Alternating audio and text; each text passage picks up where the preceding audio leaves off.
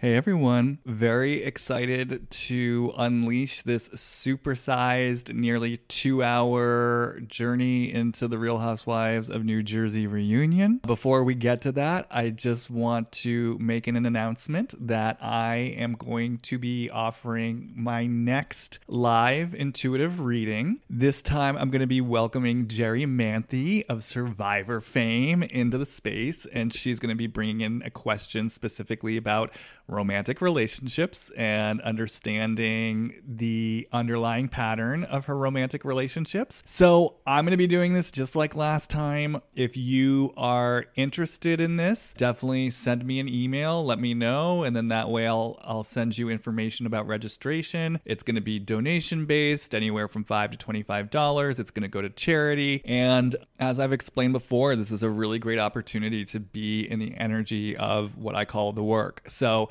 if you are someone who listens to these podcast episodes and they take you somewhere and they cause you to reflect on your own lives, or you get your own hits or downloads from listening to them and you want more of that, these live readings are a real chance and opportunity to kind of be in the ether of that type of thing. And if you're someone who in particular is drawn to themes and issues surrounding romantic relationship, then this might be the space for you to learn a little bit more about that for yourself. I know I heard from a lot of people that Arissa's reading truly did end up taking them to places inside themselves and getting closure and completion on unresolved experiences in their own lives. So there really is an opportunity here to use this reading as a catalyst for your own journey and your own inner work. And you will additionally have the chance to ask me questions live based on anything that came up for you during the process of the reading. So the door is open. Like before, I'm going to keep space somewhat limited. So if you're feeling a ping or you're feeling curious, head over to my website, hollywoodreadings.com, and let me know. Oh, and the details, it's going to be on Sunday, June 19th, 5 p.m. Pacific. All right, everyone. Hope you're doing well, and I will see you on the flip side.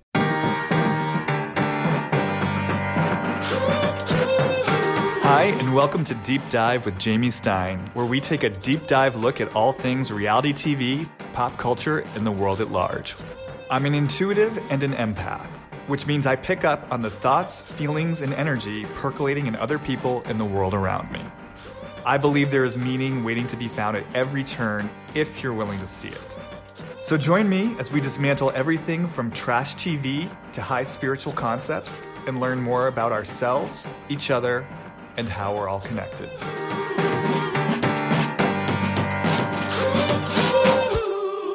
All right. Hi, everyone, and welcome back to another episode of Deep Dive with Jamie Stein.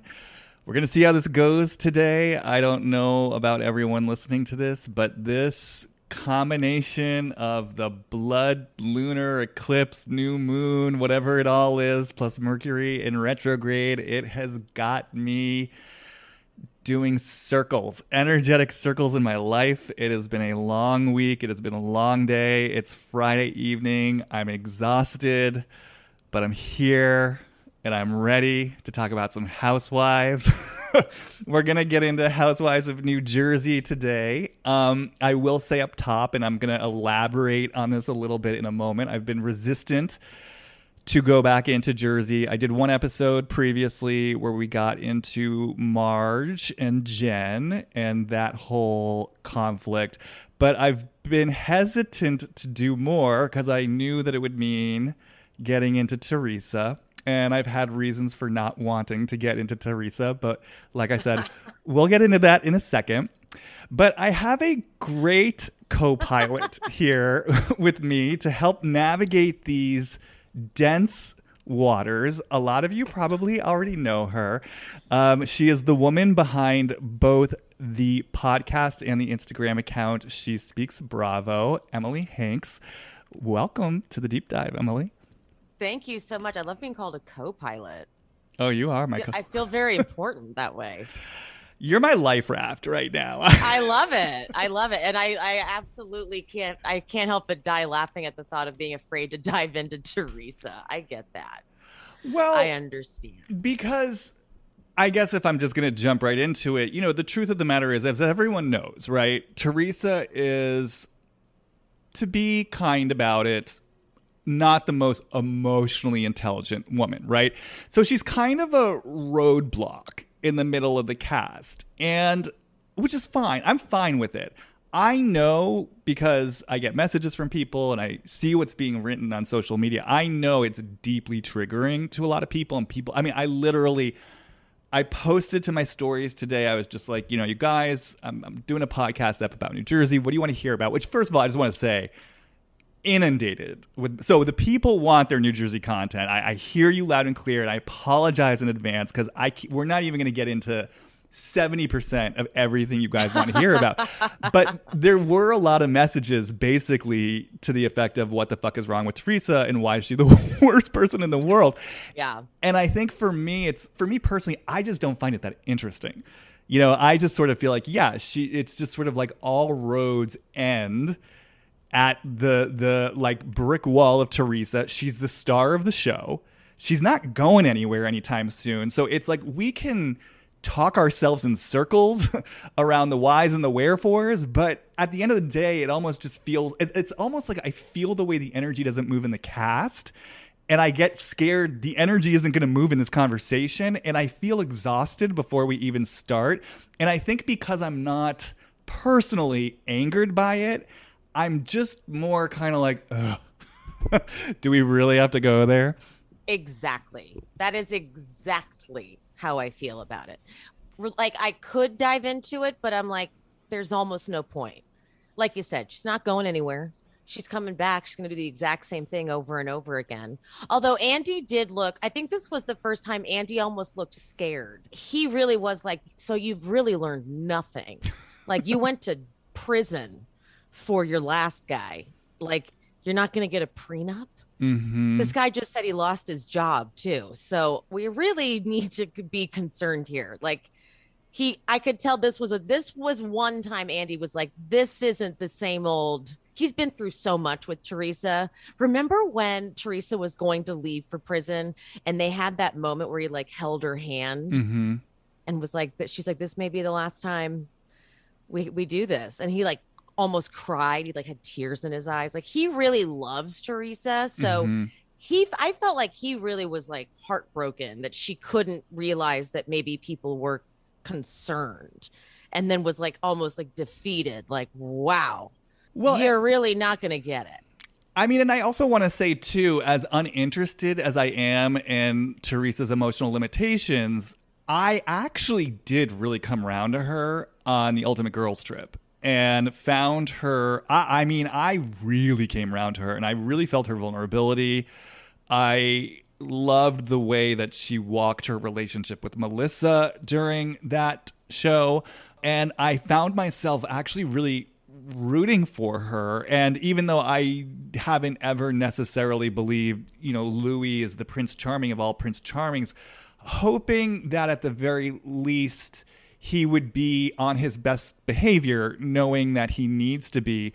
And I'm also someone, and I obviously follow your content and I often comment on it. I don't know where you stand on each and every person at all times, but, you know, I'm definitely a lot more skeptical and wary of Margaret than most people. And I want to say, I actually think Teresa's not completely wrong about some of the things she's saying. It's just that she's got no capacity for emotional nuance, complexity, or like getting into the trenches, the details. So she loses the plot and she becomes her own worst enemy, and she makes herself look like a complete fool. But there are definite grains and seeds of truth in what she's saying about Margaret and what she's picking up on in terms of the energy that Margaret is bringing her. So it's been, I guess I'm contradicting myself, because I guess there's been a little bit of complexity for me this season, in that there is this part of me at this point that is rooting for Teresa in a way, and I feel her in a way, and I also feel the frustration of what it means to have to deal with Teresa at the same time, and that it all never goes anywhere. Yep.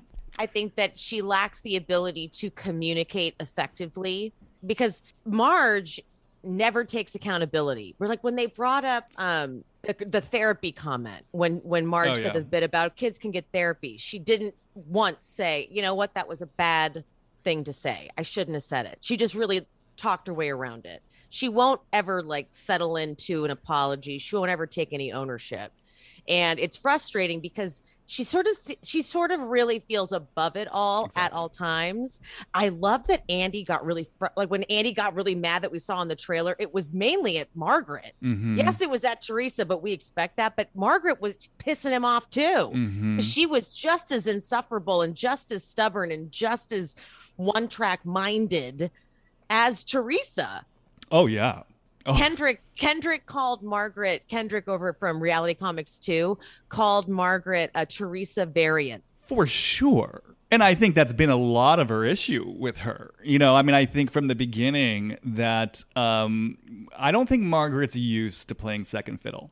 And I think, you know, given that, I think a lot of what we're seeing on the season of the show actually really is about the fact that Teresa is the star of the show and sort of watching the rest of the cast have to navigate that.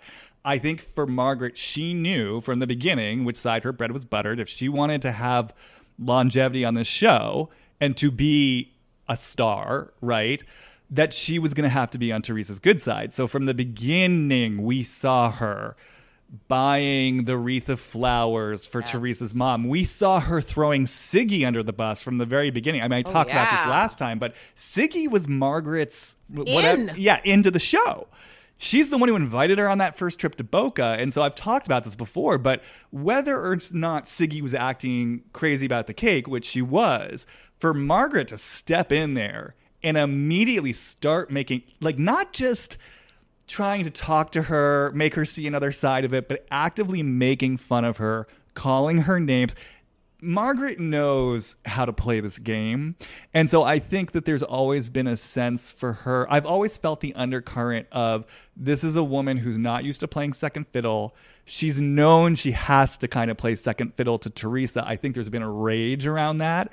And then I think that rage has just it's just deepened in the place where Teresa, because people want Teresa, I see this with Melissa too. It's like they want her to see what they do they want her to see how they compromise their boundaries. They tiptoe around her. They do everything under the sun to try to accommodate her. But again, you know, at the end of the day, Teresa's not going to really see it and she's not going to get it. And so I think, when Margaret comports herself in a way that she's not used to comporting herself, and then on top of that, Teresa's not like kind of kissing the ring in even kind of an unseen way. It's even more infuriating. And I think a lot of the rage that we're seeing from Margaret towards Teresa this season is like, I finally get to fucking have my say. Like, I finally get to look at you and say, fuck off, fuck you. And I do feel this kind of flavor from Margaret of, like, with the whole Louis thing, it's your turn. Like, it's your turn. You've gotten away with so much. It's your fucking turn. Exactly. The Danielle of it all was Marge's biggest thing, because Danielle came on the show and came back, and Marge took Danielle on as her bestie, and that just crashed and burned. And Marge was like, Teresa, I need your loyalty to be with me. She really thought she could play that power card. Teresa was like, I'm not going to do that. It drove Marge insane. And then the hair pull, the ultimate betrayal, the ultimate embarrassment. Like, Marge will never forgive that, clearly, because Teresa may have apologized, but Marge will never, ever, ever let it go. She has not got her revenge. I would have more respect for Marge if she could admit, like, listen, this is revenge for that hair pull. And I agree with you. And to your point, but she pretended to forgive Teresa for that. Like, that's the bind that Marge has been in this whole time. Like, if it were anyone else, she would never be forgiving them for that. But she knew, and you could see it. I mean, it made no sense. The way that she glossed it over and was like, well, okay, Teresa, it's fine. I forgive you. Marge has had to...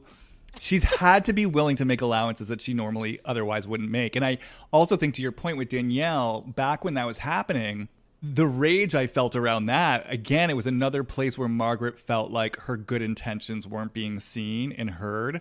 And so I think, when you go back to her relationship with her mom, and just this notion of like, I try to be good, and you don't see it, you don't reciprocate it. So I think she was already so incensed about that. And then, to your point, then when Teresa doesn't even have her back and Margaret has been given her good intentions, it was just like this double whammy of like, Why yeah. don't you people fucking see me? And now you're going to pay the price. And Marge really contradicted herself. Like the finale, when she's saying, she's like, I was right about Siggy, I was right about Danielle, and I'll be right about this guy. And then she's flipping the script in the reunion because Louis comes out and gives a great performance or whatever he does. You know, he explains it better, explains all the stories, and just is much more relatable and believable. Now Marge is like, yes, I just wanted to give you the opportunity to clear your name. I just wanted to, that's all I was helping you. This was for you, Louis. I'm like, what? Yeah, no, it's so disingenuous. And this is where Margaret always loses me. Look, it is clear Margaret's been playing the Housewives game this season, which is fine. Like she's doing her job. She's bringing stuff out. But to your point, the way that she couches this stuff as if she's taking some high road or she's got good intentions, this Housewives trope of I'm bringing stuff up on camera so that you have the opportunity to shut it down, which I think was originated by LVP back in season 4 with the Mauricio rumors.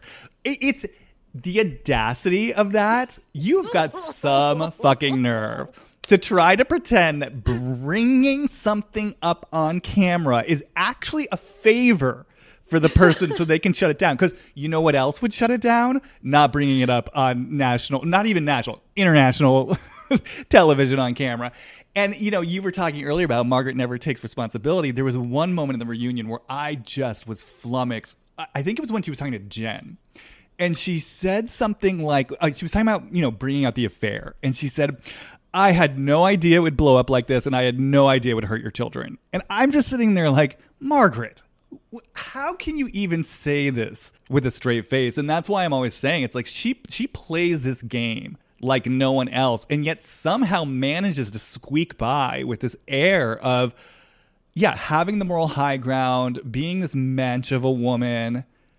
I mean, I'll hand it to her. She's pulled it off because people love her. I love that you don't love her because it's very strange that she's such a fan favorite and people don't notice what's happening. Like, I get that when Jen first came on, like her first season, I had a hard time with Jen. She came on so strong and I was like, all right, girl, like take it down.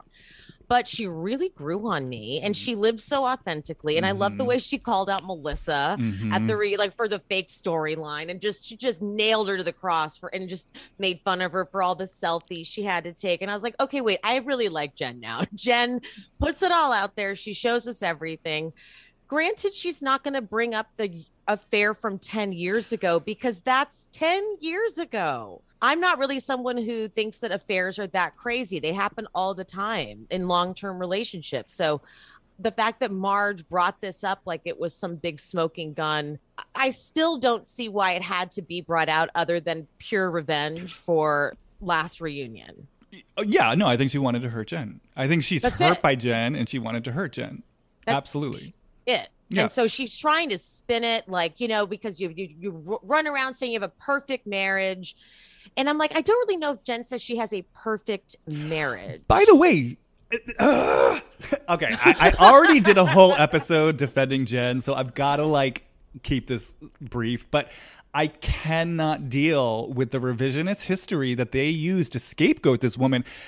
Jen, her first season, yes, did she come in talking big, talking large? Was it annoying? Yes. And you know what? She got called out on it. And over the course of that season, her first season, it was part of her story that Bill was dismissive and treated her like a second-class citizen, and it was dealt with directly. They talked about it at the reunion. It was a first step in them brokering something new in their marriage, and I'm sitting there like, this she has put it out there from the beginning. This marriage was never presented as completely perfect because part of their storyline was his sort of unwillingness to really treat her as an equal partner from the beginning. Because remember, like her going on the cast trip was some huge deal. He was like, I don't like it. I don't like you going on vacation. She's like, well, I'm going. And it was a huge deal that she defied him. That's why I'm like, Marge, what are you talking about? She hasn't been like, all she did was say, and to be fair, I was really grossed out by the way Marge made a joke about how affairs are funny or whatever. I thought that was really tacky about how she was like, oh, you know, he had to wash the stench off me, or some of us are mistresses. I don't know. She really did I get it. She was trying to be funny. She was just being Marge. She's kind of got that Menchie humor. But even I was like, that was a little classless, especially since Jan's kids don't like her and already are like kind of upset. I don't know. I just felt insensitive, but that's fine. Jen really takes it to the next level because she was going over the top at the reunion. But I'm sorry, Jen cleared Marge at that reunion because she said to her, "You called me a concubine. Mm-hmm. You have shamed me just as much." Exactly. But Marge never owns that. Exactly. I think with Margaret, the way that she gets ahead of things and she makes those jokes, I feel like she doesn't claim ownership of what she does. And I think part of it is that she doesn't want to feel, in all these situations, I don't think she wants to really feel her impact. And I think part of that is because I don't think she wants to feel her impact, for example, of the deeper stuff. Like, it's easier to joke about the affair and it's this and it's that than it is to feel, holy shit, I did something here. And by the way, this isn't to vilify Marge. I'm sure that marriage had its problems, and her decisions came from her humanity. And, we make decisions that sometimes hurt other people and have an effect on other people. And I've just always gotten this sense both that there's something in Margaret, that does not want to feel the impact of the choices that she's made on others. But part of that is because she also doesn't want to feel the impact that others' actions have had on her, like AKA her mom. I think that she's holding at bay a lot. And I hear this voice that kind of says, if no one's really going to honor or acknowledge how I feel about things, I'm not honoring or acknowledging how you feel about things. Obviously, this is all on the unconscious level. But I think this is sort of why she feels so justified to go out there and to be vicious. And oh, that's good. I like that. So, I think, though, just to bring this back round to Teresa and Louis, a lot of people sort of asked just about Teresa's rage towards Margaret. And I think everything that we're speaking to in some way ties into the rage, where there's a couple things here. One, I feel like at this point, oh God, sorry, I'm having an empathic moment. I'm feeling something. I really feel like when I kind of feel into Teresa's relationship to the show at this point, it really, to me, feels kind of like a prison. It feels like it's something that I think if she really could, she'd walk away from it. I think it's taken so much from her. I think it feels kind of like a machine she's trapped in, because she's got to keep this machine going. She's got to pay the bills. She's got to support her daughter. She's doing it all on her own. And on one level, it's like, okay, great. I've got this show and this means to do it. But I think there's a part of her, I just always feel like there's a part of this woman, like she just wants to be the wife and the mom. And I think she's devastated and enraged by what this has taken from her. And it just feels like this albatross around her neck. So I think there's sort of one piece of it there, which is like her sort of resistance or her hesitancy or her resentment of the show. And then I think with Louis, I can feel how this guy to her really does feel like her Prince Charming. It's just like when I kind of feel into it, it's like he's my out. He's the one that's going to take care of me. And I think, and this is where I start to cultivate more compassion for Teresa. Like, I really do feel like fundamentally, it makes me sad even to say it. Like, I feel like she doesn't feel like she truly deserves love, And I feel like, even when we think about that relationship with Joe Giudice, I just always go back to that, that early season where he took that call. He was calling her a cunt in the vineyard. Everyone knew something was up. And what does Teresa do? She goes running and starts having sex with him in the vineyard. I mean, it says so much about her mindset and her sense of worthiness and her feeling of entitlement to demand like a certain basic respect. I mean, this is a woman who, to me, just on some fundamental level, doesn't really feel like she deserves a man's warm and conditional love. So I say all this because when a lot of people are asking about this relationship. And so for me, it's kind of like when I drop into Teresa towards Louis, there's definitely a flavor of like I said, this is my Prince Charming. This is my out. This is the thing that's going to save me. And then feeling like, holy shit, the show is going to fuck this up. It's like the show is going to fuck this up. Like, this is going to be another thing the show takes from me. And it's like this clenching fist of like, I got to go into this show. I need it. I won't let this show take him from me. It almost feels like, you know what the show feels like to me, metaphorically? Her STD she hasn't told him about yet. It's like, oh my God, I found this guy that I love so much. I want this to work out. I need this to work out. Holy shit. Oh, that's what I mean. It's something I'm ashamed of. Like, it's something that's bad about me. It's something that's going to turn him away. And I've got to manage and control the show at all costs so it doesn't drive him away. So I think when Margaret comes in and she's doing the show thing, yeah, I just think for Teresa, I think, first of all, she interprets it as the deepest betrayal. Yep. Because I think Louis in that love represents a vulnerability in her that is so hard for her to tolerate. And so even though Margaret, I don't think, knows this, I think the way that Teresa is experiencing this is like, you are attacking something that is so precious, vulnerable, and valuable to me. It's almost like going after the kids.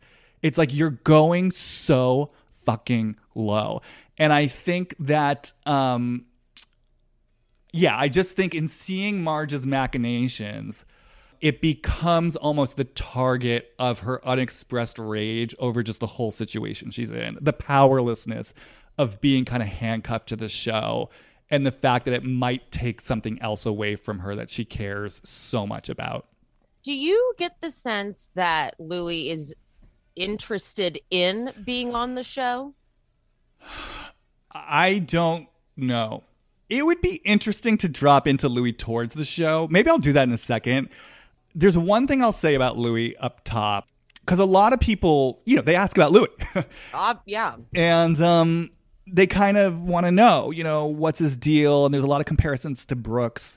To me, Louis feels different than Brooks. And I think there's a fundamental difference between them, which is I experience Louis as someone who wants to be a good person. Like, I really feel like Louis... I agree. Yeah, he wants to be a good person. When he first came on the scene at the beginning of the season, I just kept hearing the voice like, I want to be a good boy. I want to be good. I want to be good. I want to be good. I want to be good. I think he's at odds with certain aspects of himself. Clearly to me anyway, he's got currents of energy that are likely usually repressed and then come out in volatile ways.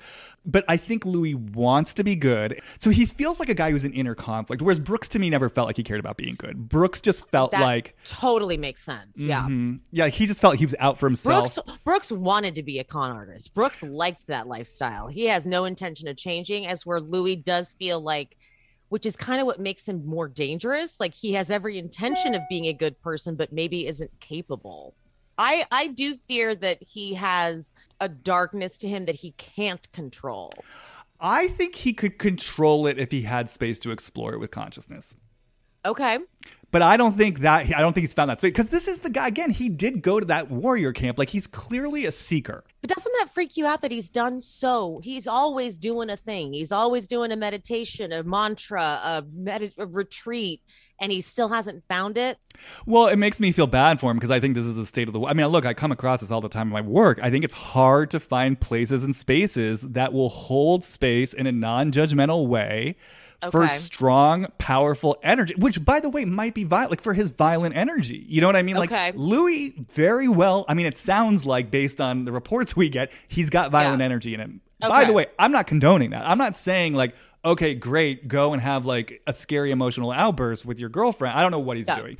Or, go have a road rage incident. But what I am saying is, if I were working with Louis, I would want to give him space to express that energy with an intention for learning more about it. Where did this come from? What's getting triggered in you? Because my feeling about Louis, like, the best way I can kind of explain it metaphorically that I think more people can relate to, it's like, let's say you got a message around just your basic anger. When you were younger, it got turned against you, or you were gaslit in some way. Like, you expressed anger about things you should be expressing anger about, and your parents are like, oh, look at you, whatever.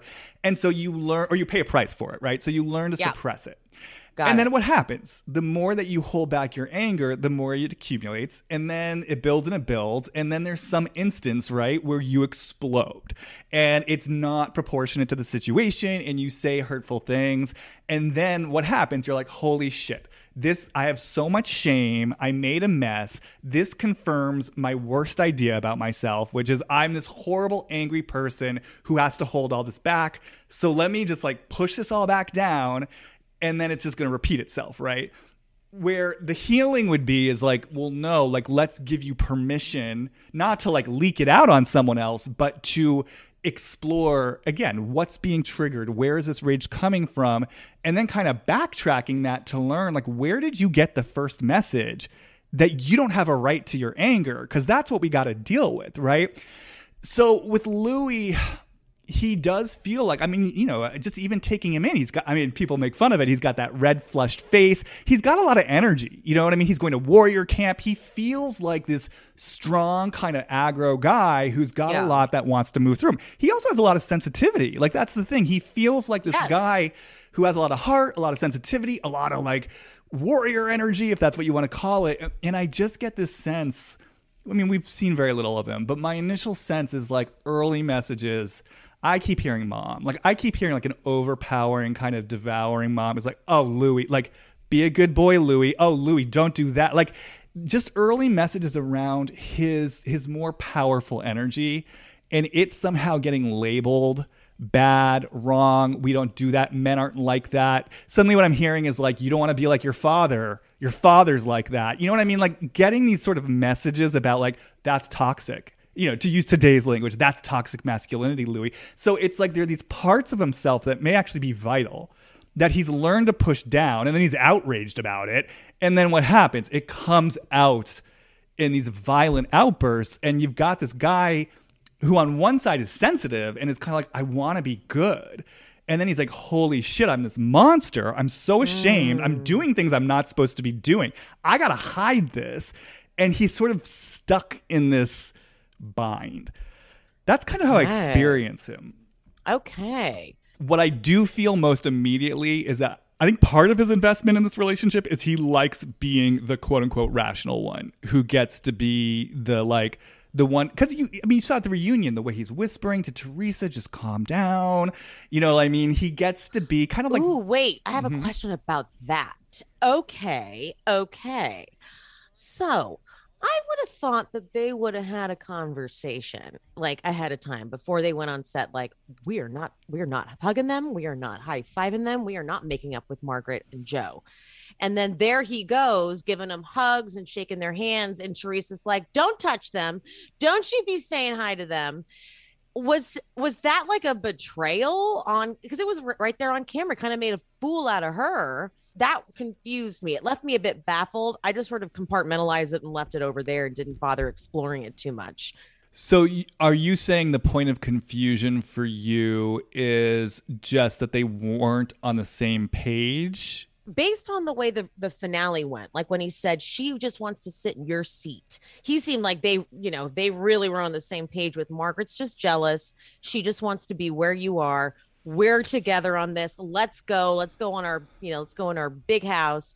And then here he is at the reunion. They had a conversation and he completely lets his guard down, gives a hug, shows the reconciliation. It's on camera and she's going, no, don't do that. And they're so on different pages. And he's even willing to lean over and say, don't do this. Right. Well, because I think my sense of it is that and in some ways, I think he and Margaret are similar in this way. I think he knows. I think he knows what he has to do. Okay. Because obviously the show's aired. They all know what everyone's saying. They know people are contradicting, what he said about the video at the Shore House. They know, he's seen the finale where he talked about their, their 50,000 square foot house. They know what, I'm not saying Teresa does because she's like a brick wall.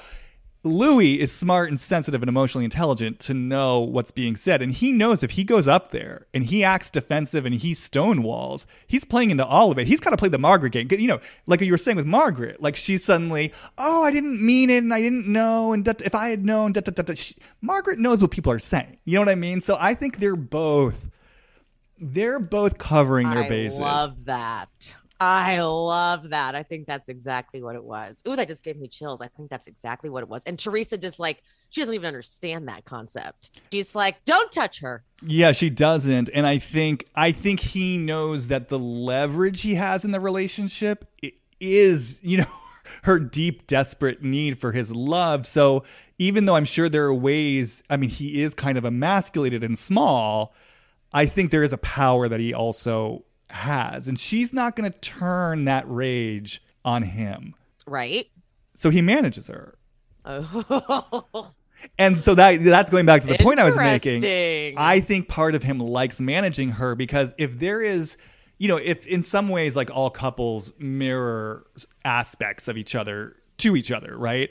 I don't think it's an accident that he's with Teresa, who's this volatile, passionate woman with her own relationship to violence, by the way. And so it's almost like if he's at odds with this fire inside of himself, he gets to be the rational, sane, in control guy who's like, oh, Teresa, I take care of Teresa. And not only am I taking care of Teresa, I'm taking care of like this powerful reality star. Like I'm the wind beneath the wings. I think there's like a charge he gets out of that because it proves something about himself, right? I'm the good guy. Also, interesting too, because he's had, admittedly so, nothing but toxic relationships. And so here he is with a woman who's notably not a very like level-headed person, and he's selected her, but she's obviously on her best behavior. Like you said, she doesn't want to show her worst sides to him. She's managed under his spell. Well, I also just don't think she directs that towards the men in her life. Like, did she ever direct that towards Joe? 100%. Good point. Very good point. With Joe, we wanted her to get mad at Joe. Mm-hmm. We wanted her to direct some of that anger towards Joe. She never did, ever. So you're right. What I think is really interesting, because you brought up past relationships, I think. What I was really struck by thinking about it today, obviously, I don't know a lot about Louis' past relationships, but I know at least one of them was that therapist, I guess, who now specializes in narcissism and is running marathons. But what struck me is what I know of her, she feels so different energetically than Teresa, in the sense that obviously if she's a therapist, she's got some amount of emotional intelligence and she's got some amount of like being able to have articulate conversations. Right. So it's interesting to me that Louis might be making an energetic pivot with someone like Teresa, and kind of what that means or where this fits into the whole pattern of things. That's a really good point. That's a choice. Mm-hmm. It's like simpler almost. That's kind of why it was when I was watching Girls Trip, and I mentioned this a little bit earlier. I mean, it was part of my hope, but also maybe a sense, a precognitive, intuitive sense that even if this guy has been like a really shitty guy with women in the past, that in this instance, because he is smart and he kind of knows what he needs to do and to say to make things look good, that he really might be on better behavior in this particular situation. And that with someone like Teresa, who I have to imagine isn't going to challenge and trigger him in the same ways that these past girlfriends did, he might be able to do that.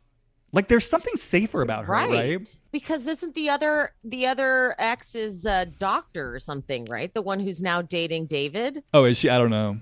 I think she's in the medical industry. So yeah, basically Teresa is definitely a different energy, a more simple-minded energy.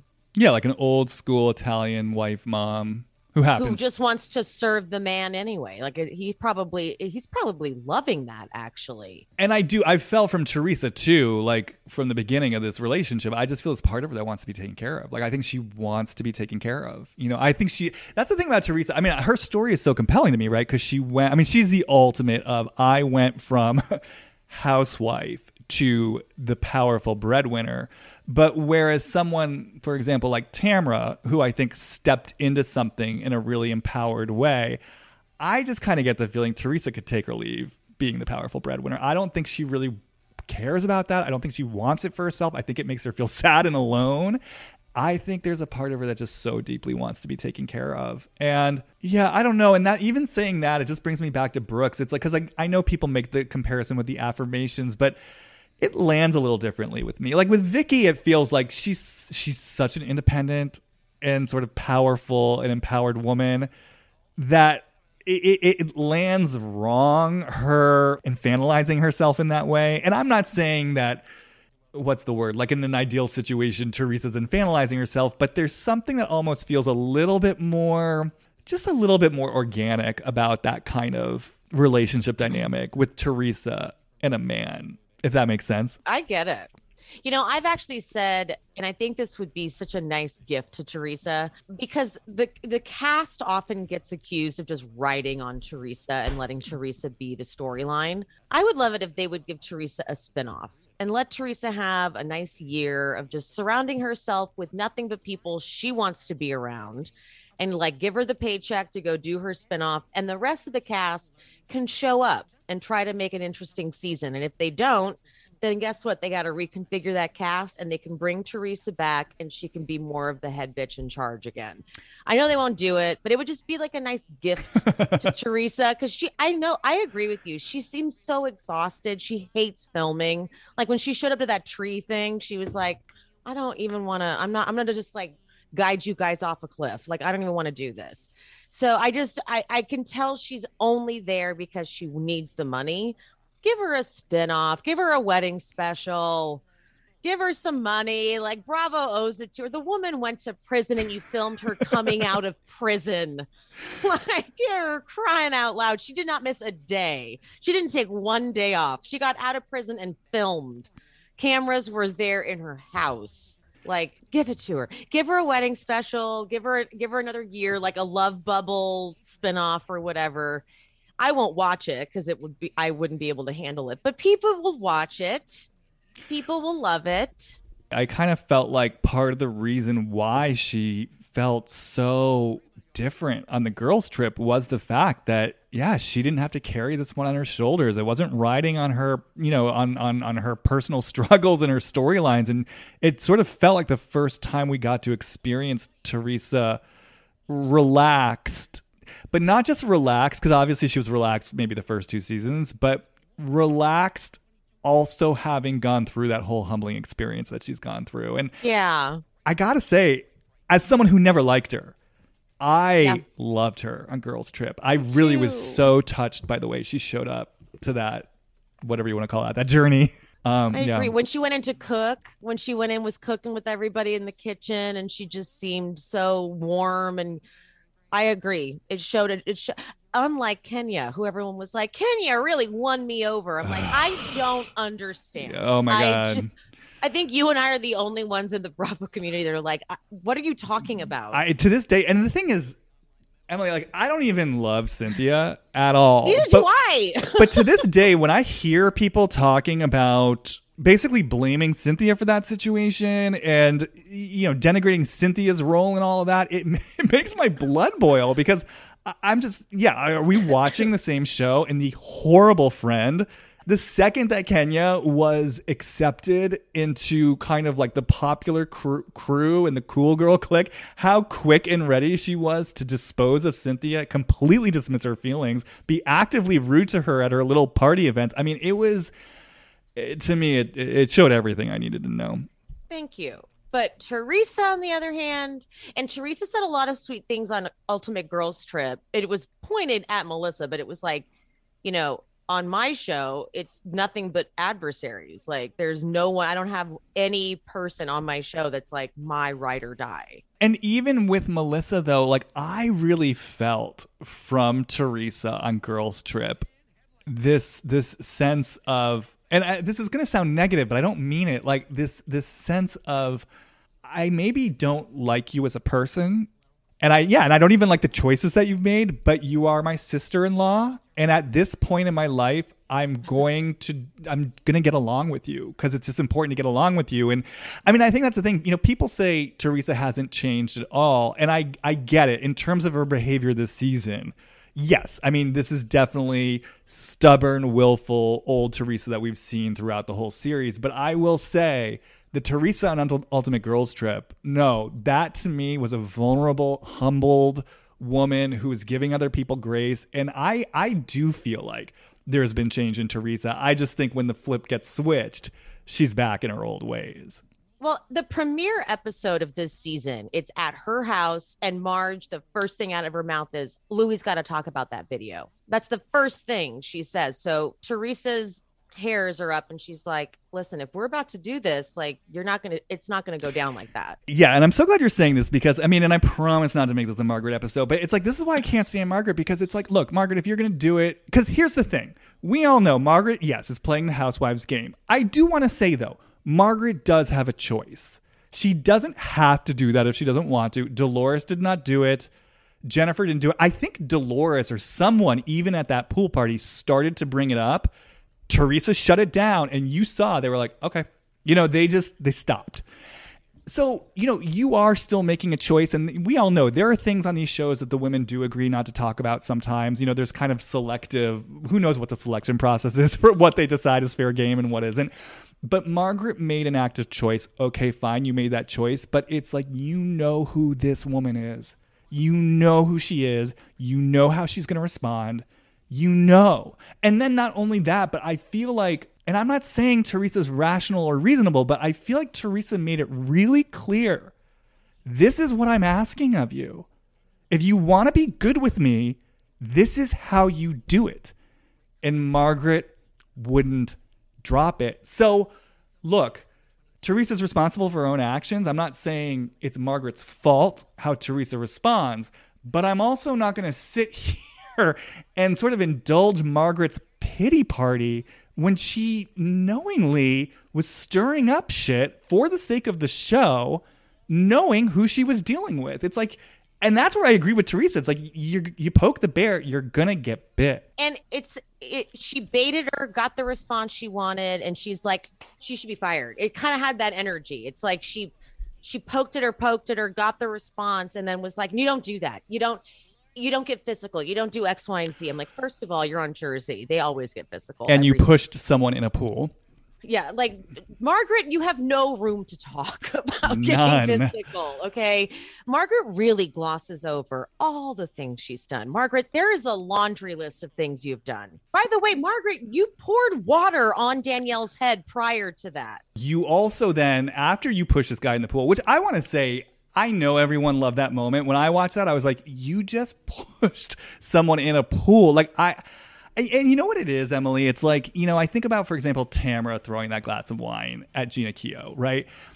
At least that moment, I could feel Tamara's rage. That rage was real. Now, maybe there was some awareness of it being a great TV moment, but it was still coming from a real fucking place. Margaret, on the other hand, that just felt to me like a made-for-TV moment where she was going to have her time to shine. Push someone in the pool, which, I mean, I don't want to be pearl clutchy about it, but he could have gotten hurt. I mean, that's not that. It's just so extra, right? And then the very next season, that guy you pushed in the pool, he's getting a divorce, and you insert yourself into the middle of his divorce and invite him over and say things like, we're not letting you get back together with her, which, again, you know who you are dealing with. You know Danielle is fucking nuts. Why are you going around doing things that you know are going to incense her? No, Margaret makes you crazy too, because she will always act above it all. And when you bring it to her attention, she goes, oh, and she just glosses right over it. And somehow Andy doesn't hold her feet to the fire. You know, I got to say, you know, I hear a lot of people talk about like Andy's favoritism, and I don't know, for whatever reason, I just never pay much mind to it. But this reunion, this last part was the first time I was like, oh, I actually think he really doesn't like Jen, because at all. You know, Jen was making all the points, and, you know, I mean, everything she was saying. I mean, don't even get me started on the fact that Frank clearly told Bill gossip about the woman that Evan was, quote unquote, allegedly cheating with. And that is what Jen was responding to. That Frank then made the choice to go on camera, which, to Jen's point, if he hadn't done that, none of this would be talked about. He, for some reason, in his, I don't know what's going on with Frank, he decides he has to go on camera, talk about this, but lay it on Jen's feet. Jen, very understandably, is trying to get clearance on this because everyone in this cast has been pointing a finger at her saying, you're horrible. And that's what chaps me about it. It's not even just that they're scapegoating Jen or that they're like letting Frank off the hook. It's the vitriol with which they point at Jen and say, literally, Evan saying, you're a bad person. The vitriol with which Margaret says, like, you basically are a bad person. And Frank is letting her flounder. Frank is just watching her like, I don't know what you're talking about. Frank, it's not even that big a deal for you to say, like, look, I was just being stupid and saying the girl that they're all gossiping about is the one at this gym. He wouldn't let her off the hook. He would not take any ownership for it. He's a little slimy one this season. I was so mad at him at that reunion when he was talking about Paulie and it was making Dolores mad. And I've never seen Dolores's face like that. Well, let's just be clear. I mean, look, Frank's a charming guy. I think it's been clear for a while. He's not a good guy. Like, this is not a good guy. I mean, first of all, cheating on his pregnant wife. And then we learn, I guess Dolores gave him some ultimatum that he wouldn't even, live up to call the woman and call it off. Has never lived with his children before last season on TV. They're both 20-somethings. Has been disbarred. I mean... disbarred. And then he bragged about how he would go to massage parlors, or did he own massage parlors? Why does he never have a house, by the way? He's always living with people. Well, also, can we talk about the fact that this decision to live with David clearly hurts Dolores? And she's just got to deal with it. And now he has the audacity to be making fun of her new boyfriend because he won't be friends with Frank the way he wants. I'm so glad you're bringing this up because when Frank, very self-righteously, basically was complaining, hey, I invited him out to dinner to have the conversation to get to know each other. And I was sort of sitting there thinking, if I were dating someone and an ex presumed that we're supposed to have dinner as if I'm supposed to get clearance from this guy, I'd be like, hell no. Who the F is this guy? I'm not having dinner with him. It's like they've had such unhealthy boundaries for so long, and it's been so glamorized on Housewives of New Jersey. Like, oh, get back together, you two. We love Frank and Dolores. That he's unaware that it's completely unhealthy, and Paulie is actually being healthy by saying, I'm going to get to know Dolores a little bit more before I go out to dinner with you and worry about being your friend. There's something that's, oh God, yeah. I don't know. When you just said that, I just got this hit of like, the collusion that Frank enjoys with Dolores's boyfriends. There's there's something sort of sick there. It's he enjoys colluding with them, and somehow I don't know if I want to say leaving her on the outside, but there's something that happens there that's not just fun and games and innocent. I've never felt that before this moment. You seem to have. When he said that, it really pissed me off. When she got so mad. It said something because I get it. All he said was he looks like Buzz Lightyear, which is kind of a compliment. And I was like, and kind of accurate. But the way Dolores got upset, I could tell it was because this is something deeper. Like she was like, no, this is different this time. This is something we weren't supposed to talk about on camera. I could tell this was private. This isn't their typical shtick that they do, these two. And so when his explanation was, I invited him out to dinner, because this is how it works, where it's not easy to get to understand this dynamic. I'm like, or he's just dating Dolores and needs to get to know Dolores. He doesn't need to get to know you. You're not a package deal. Exactly. Like, why is there any demand that he understands the dynamic? That doesn't matter. He needs to just get to know Dolores, and clearly he's healthy-minded and not Jersey. He's Irish. He's like, I don't understand all this stuff. So I'm just going to get to know this new woman. I'll get to know you later. And I guess Frank went on, I think it was two teas in a pod, I know it. And said, it's like my favorite guilty pleasure. Oh, is it? Oh God, do you listen to it? I only watch the clips on Instagram that they post. Guys. Is it good? Is it really good? Well, define good. I mean, what I think is brilliant about it is that what Tamara and Teddy have done, what no other housewife has been willing to do, which is to lean into talking about the housewives. So what you get are two former housewives who are watching the show from the perspective of former housewives. So I do find it really interesting just because they have insight into the machinations of the show, into production, and then also just access to the other house. Like they can just go and DM and text and ask questions. So it's interesting from that behind the scenes perspective. And then there's also just kind of a train wreck quality to it where, I mean, I've come to love Tamara, which I never would have believed I would have said that like 10 years ago.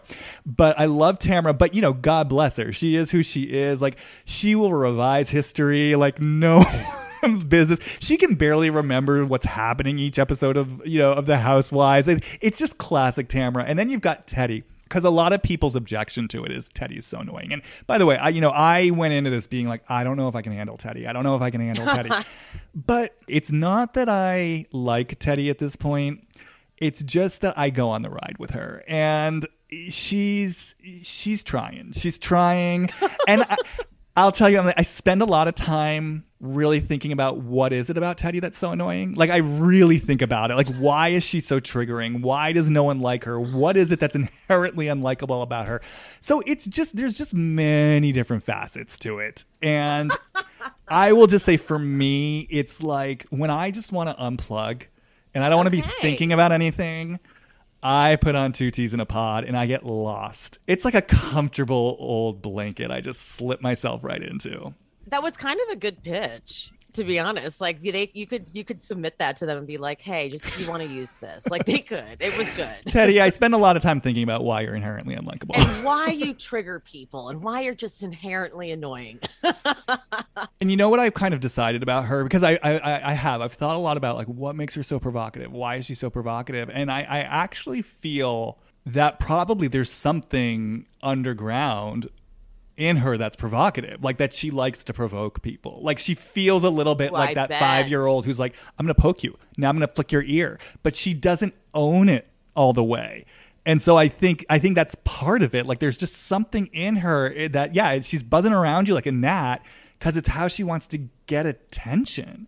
But it's disowned. God, that is so accurate. Right?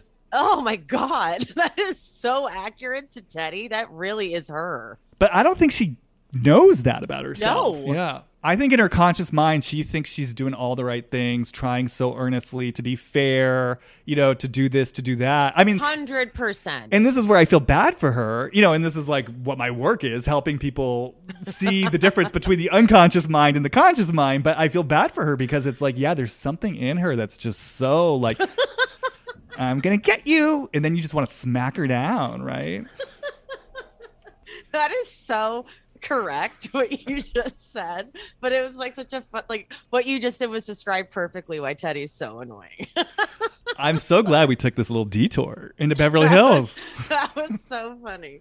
Frank was on Two Teas in a Pod and he was saying that things are better now with Paulie. He's coming around to the dynamic of Dolores night. He gets how it is. I'm like, shut up. Like no one that comes into Dolores's life needs to include you in it at the level that David has. That's unhealthy.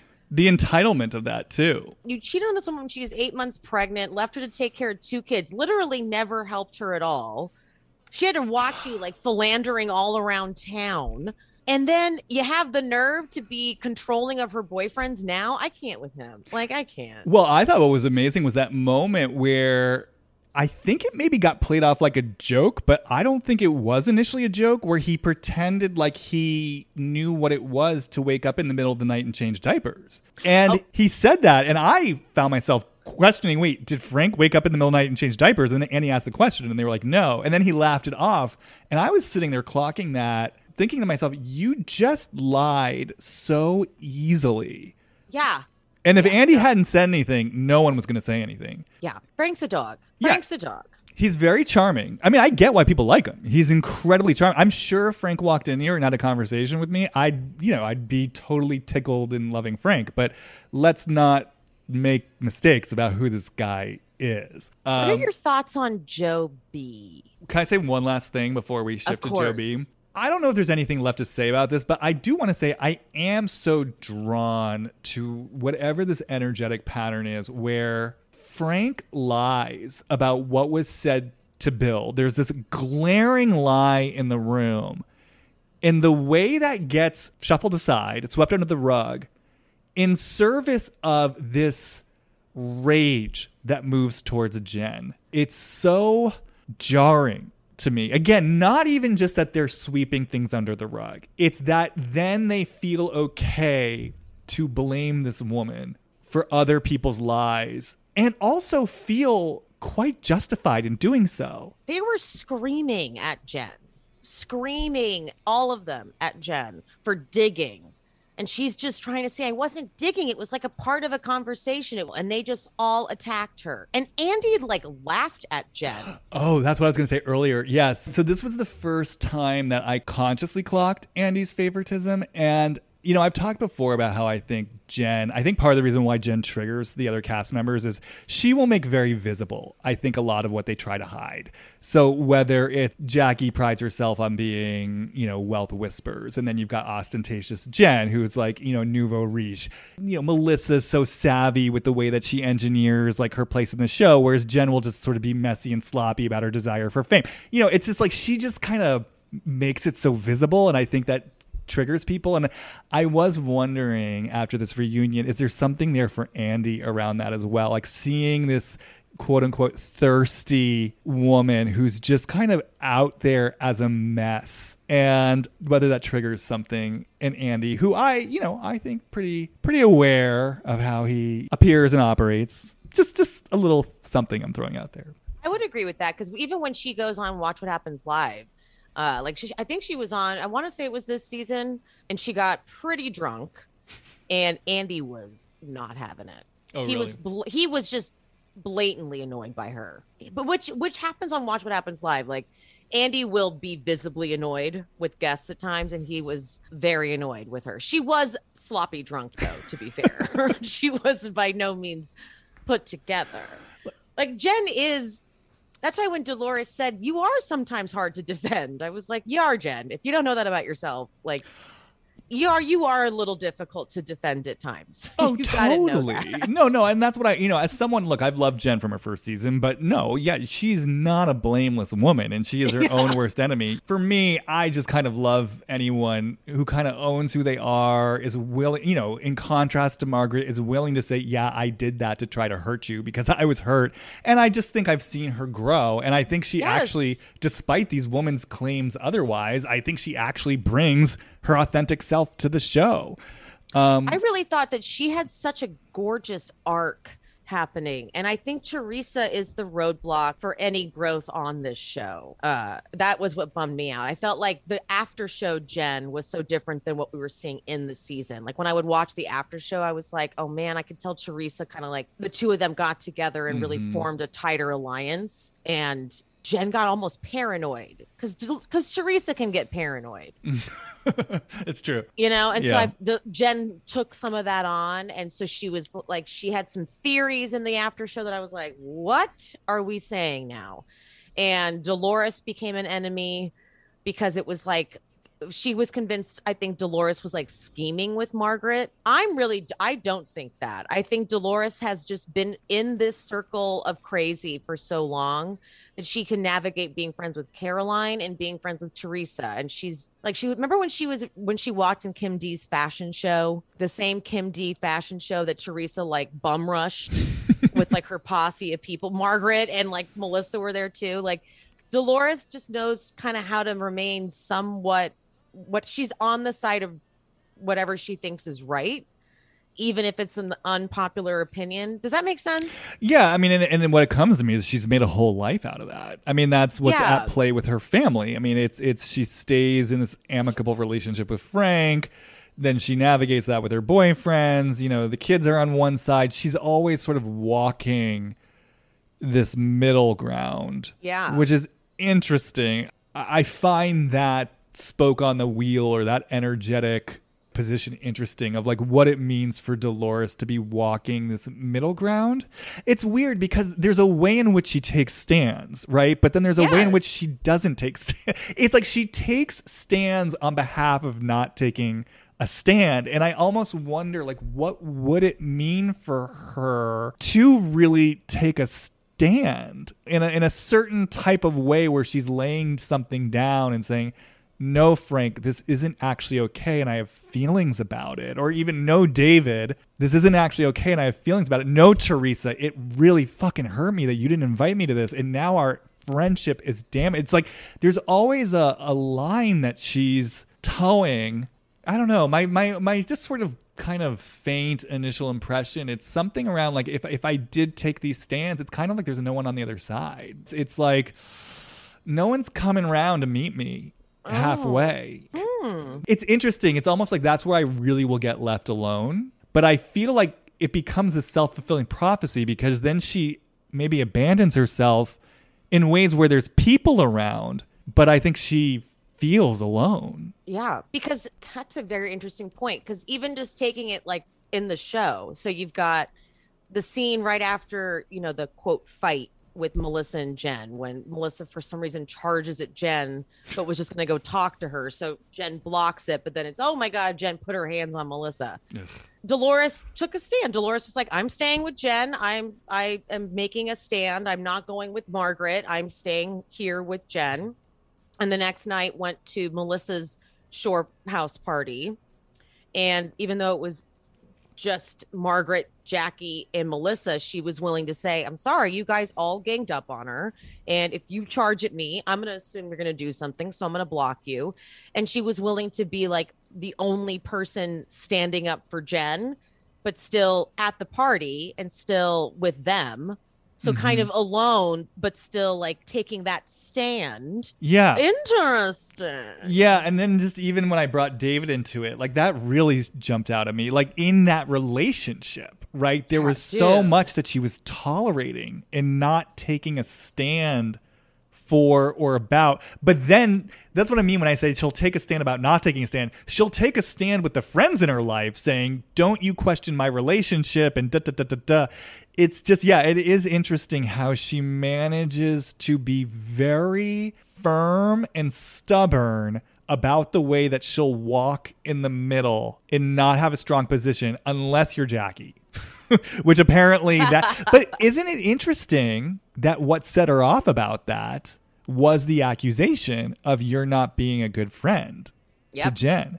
So there's obviously something in all of this about what it means to Dolores to be a good friend, to be a good wife, to be a good girlfriend, to show that loyalty. And yeah, somehow it seems bound up at the expense of her own authentic expression. Yeah, I don't even know if she knows what her authentic expression is, or if remaining neutral is her authentic expression almost. Well, it reminds me of like when I explored this with Lisa Barlow. Like I feel like there actually probably is an authentic place in Lisa Barlow that likes to see all sides of a situation. Like I think if Lisa Barlow were like let's call her fully integrated, I think that she's probably someone who wants to see the complexity in all sides of something, but in the place where she's not walking with that completely authentically. Instead, it becomes this distorted version, which is like, I'm talking out both sides of my mouth. I'm saying one thing over here. I'm saying one thing over there.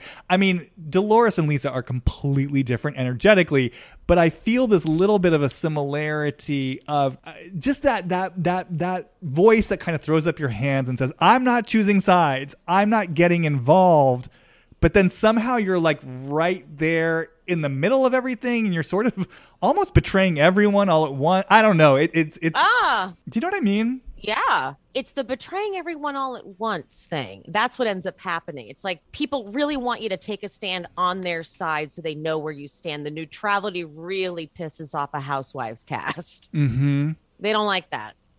They need to know where you stand on the issue, and it needs to be one side or the other. Right, because I feel like what Lisa Barlow would never do is just to say something like, I mean, to be honest, the whole Salt Lake City cast would never do this, but like to say, Jen Shah, the truth of the matter is I have questions. I don't know what to believe. I'm still willing to be here with you and for you, but like, I don't know, you know, or Mary, yeah, you know, people are saying things. I don't know what the truth is. Like, I'll be here and listen to you, you know, whatever it is. Like, she won't just come out and kind of own whatever it is, that she has questions, that she has doubts, but that she's also willing to hold space for the bigger picture. And I kind of feel like it's the same thing with Dolores, where it's like, she won't say, Teresa, you're acting like a freaking lunatic. I love you. I'm here with you, but you're acting like a freaking lunatic. Or David, step up and be a man. You know what I mean? I love you. I'm here with you in this relationship. And so it's like, I think that's the connection I'm making. Dolores and Lisa, to me, they both feel like women who are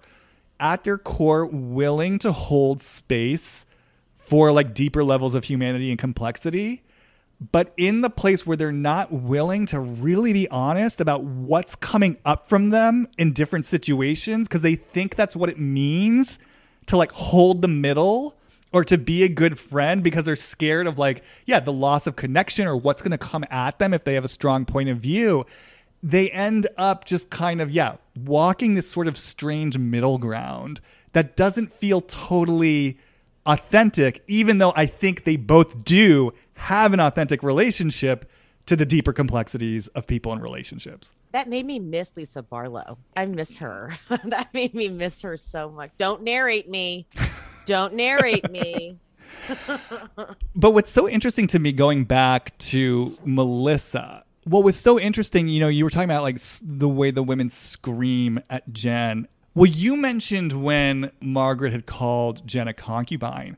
And I was so struck by that moment in the reunion where Melissa suddenly said, don't act like calling someone a concubine or talking about a mail order bride is the same thing as calling someone a slut or a whore. It's like, she was like, it's driving me crazy that we're even acting like these are equivalent, which I thought that to me was one of the most striking moments, because for me, absolutely those are equivalent. Like, absolutely those are equivalent. But Melissa had so much conviction in that moment that I realized, oh shit, for you, this is really true. You really believe that being called a slut or a whore is much worse than calling someone a concubine or a mail order bride, which I just thought, first of all, that was just interesting information, you know, presumably about their environment and their culture.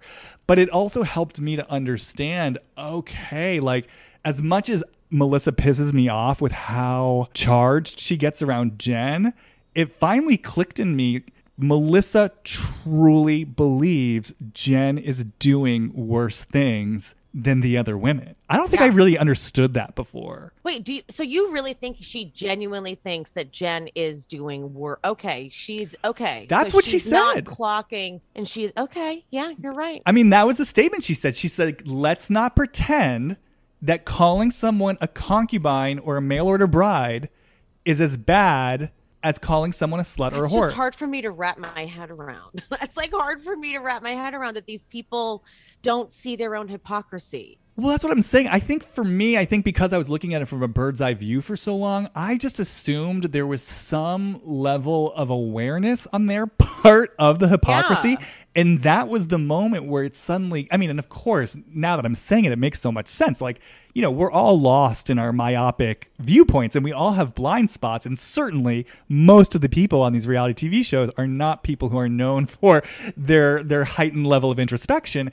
And so that was the moment where it clicked, where I just realized, holy shit, Melissa really believes this. And again, I mean, it starts making me curious about that culture. You know, we could say in Jersey, the Italian American culture, that, you know, obviously we know there's a lot of slut shaming in there, but the degree to which that, I guess that's been so internalized by her that she really sees these things as not equal things at all. So were you going to ask something about Joe Bonino? Is that his name, Joe Bonino? He creeps me out. I don't enjoy his energy at all. Does he know that Marge, he's got to, like, There were so many scenes that Marge did, like when she finds out when they're in Nashville, she finds out that Teresa's saying that Marge is the reason all these rumors are coming out about Louis.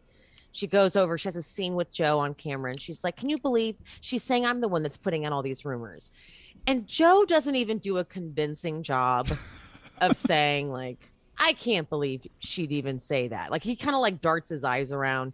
And then in the after show, he does an even worse job of saying, he's like, Marge doesn't have the time to do that, to even say that she would.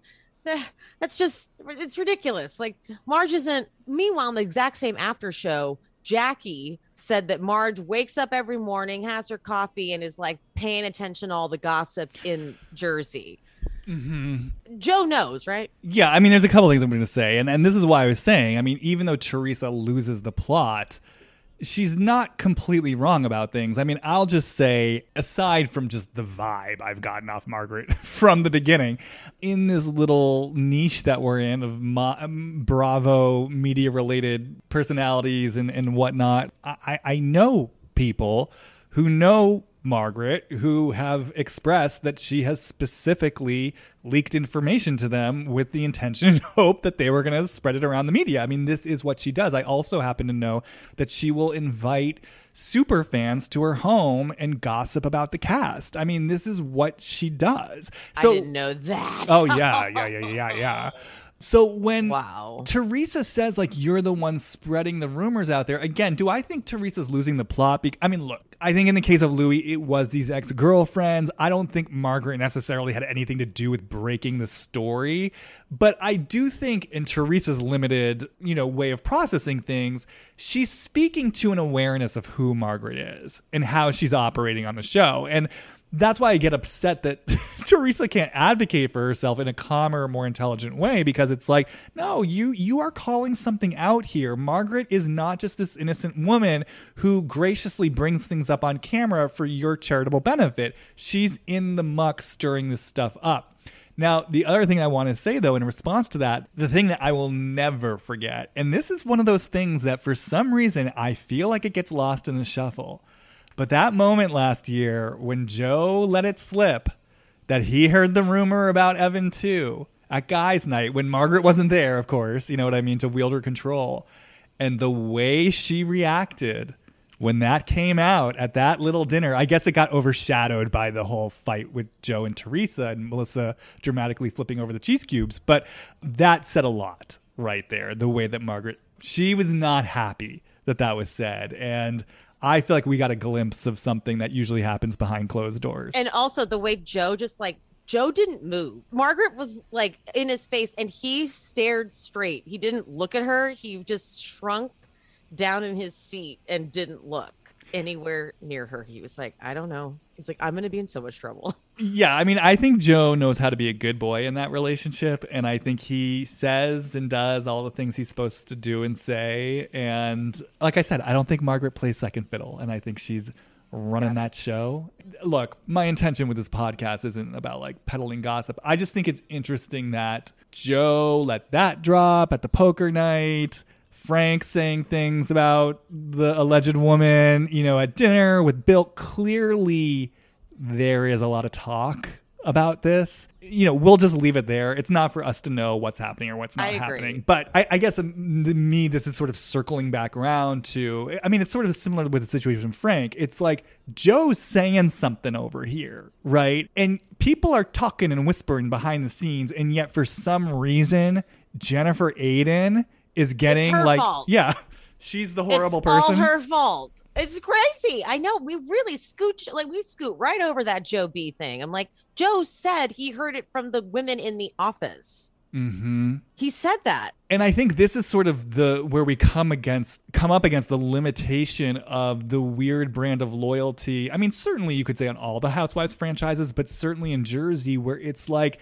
it feels like there's this truth not being named, which, look, it doesn't even have to be the quote unquote truth that Evan's cheating, but there's a truth that there's some sort of rumor that's out there and circulating. And just the way that clearly it is being discussed and talked about, but in loyalty to Jackie, we're going to pretend like this doesn't exist. But then they'll crucify Jen for much of the same behavior. And then they got to kind of twist themselves into a pretzel, though, to make it seem like Jen is just this sort of lone wolf perpetuating some cardinal sin rather than acknowledging the reality that she's working within a larger context where this is being talked about amongst the group and apparently the town. And the problem is Teresa, her biggest ally, doesn't have the verbal skills to like back her up and explain any of that. So she just has Teresa who comes in and just kind of screams and makes it seem like Jen's even less credible. Mm-hmm. And like kind of just plays into what they already think about Jen. Mm-hmm. So she doesn't have like a good backup, and Dolores just remains too neutral and doesn't really explain it either. So I agree. Jen becomes total scapegoat, total enemy. Andy believes it too. Andy made it very clear at that reunion that I was also very annoyed that he didn't give her a moment with her receipts. Very well printed. They were printed that size so that he could read them. I thought that they were a perfect size. The font was, I thought it was well done. And it wasn't like she was taking up that much time. She deserved her moment. And I thought it was she went a little heavy with the showing of her face. There was no need for them to show the post-surgery face. Yep. I got what she was doing though. But that's Jen. Jen needs to do that. But Melissa was refusing to let Jen show the evidence, which was Melissa started it. She did start it. Melissa posted something. Jen commented and posted, and at the end of it wrote one little sentence, and then that's where they run and go crazy for a whole season. And for Melissa to sit there and say, Jen, you just have to own that you started it. And I'm just sitting there like, what are you talking about, Melissa? You started it. And I want to say, part of me was like hoping and praying maybe Jen had listened to this podcast, because the episode I did about Margaret and Jen, I brought out those receipts. I literally brought out the Instagram post and like tracked through what happened, because it was so infuriating to me that this like narrative was getting spun, that their whole justification for the way they've been after her this season is, well, the things that you provoke and the things that you say. And literally it started with Melissa doing this totally unnecessary, unprovoked Instagram post where she said all these passive aggressive things about Jen. It's a whole post about Jen. The entire post is about how Jen is terrible. So what is she supposed to do? So when Andy was like making Jen feel stupid for having these receipts in this whole moment, I'm like, well, I'm sorry. At least she's doing something. What's Melissa doing over there at the end of the couch? Well, has she brought anything to this reunion? Well, I was dying when he was asking for final reflections, and Melissa dared to bring back her Antonia tumbling storyline as her final, like whatever it was, what she got the most out of from the season. I was like, oh, Melissa, you are running with this storyline. I have a question. Did I miss it? But did Andy bring up at all that they gave Jen so much hell for pulling her family into... Okay, that really made me mad, because they all gave Jen so much hell last year for pulling her family. How dare she pull her family into a storyline? Meanwhile, that's all Melissa did this season, was literally pull her daughter into a storyline. Well, also, let's not forget, Melissa used her family to get on this show. And not only did she like Jen clearly was going through this was really happening in her family. Her dad was really living with her when her parents were going through an issue. And I didn't really think that she was like pandering to the cameras or anything. It felt authentic. It felt real. No. As where Melissa and her daughter did not feel. Or Melissa's missing sister that never even materialized. Ever. And that's why I loved Jen. That, oh my God, that's when I fell in love with Jen. The reunion where Melissa's storyline was I want to have a kid. And Jen was like, she doesn't want to have a kid. She's too selfish. It's like, bravo. Just shameless. But I wanted them to bring that up, because I was like, the hypocrisy of Melissa to give Jen shit for that. And then for you to literally use your daughter, not only to say she has an ankle injury and a knee injury or whatever, but also she's depressed. I'm like, that is private. What's your take on the Melissa Teresa relationship at this point, and just sort of everything that was going on between them at the reunion? And okay, Melissa to me she's really like, it's tough because Melissa's actually quite likable. Like when I saw her on Watch What Happens Live, I was like, oh, she's actually like a fun person. Like she'd be like, if I met her, I'm sure she'd be a fun, easy to get along with type of person. But I've seen the way she's goaded Teresa from the second she got on the show. Like when she got on the show, she was so passive aggressive and made so many digs at Teresa. And she's basically just like Teresa. All the things that she complains about with Teresa are things that she's very guilty of doing herself. And so at this point, when the war starts with these two again, like when it gets revved up, I almost, it's like I get PTSD from when we had the civil war between the families, the Gorgas and the Giudices for like 5 seasons. So I just tune it out and I'm like, I can't, like, I almost can't even process it. The problem is I'm sure Teresa is justified because what happens is I watch the show and my instinct is watching it going, oh my God, Teresa's being irrational. Like the whole, you should have postponed your wedding because I was pregnant and you wanted me to be in your wedding and you should have postponed it. That's what a good sister-in-law would have done. My instinct watching is to be like, Teresa, you're being ridiculous. Then I go on like Twitter and people have these great points about how Melissa is actually the villain. And I'm like, oh yeah, you're right. And that's what happens with Jersey all the time. I watch it. My instinct is usually that Teresa is annoying and difficult and I can't stand her.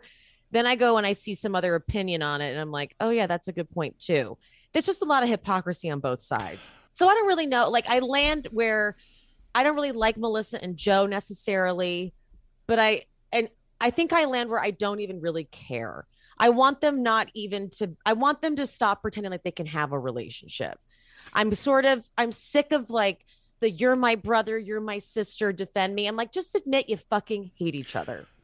Yeah, I mean, it's interesting because in some ways I've really appreciated where they've been the last few seasons because I feel like it's modeled something healthy in a way, which is, and I think to your point, I think they've both had each other's number from the beginning. I think absolutely there are things that Melissa does that, like you said, passive aggressive. I believe a lot of what Teresa said about who she was when she came on the scene. And I absolutely believe that Melissa was seeing who Teresa was, and that, Teresa was kind of like the nightmarish sister-in-law from hell who was like giving her no grace and wanted to be the center of attention all the time. Like, I feel like, what was that moment in Atlanta? We see each other. Like, I feel like Melissa and Teresa have seen each other and there's quote unquote blame on both sides. But I feel like sort of what happened through the whole jail rigmarole is basically these two actually got to a place of we see each other.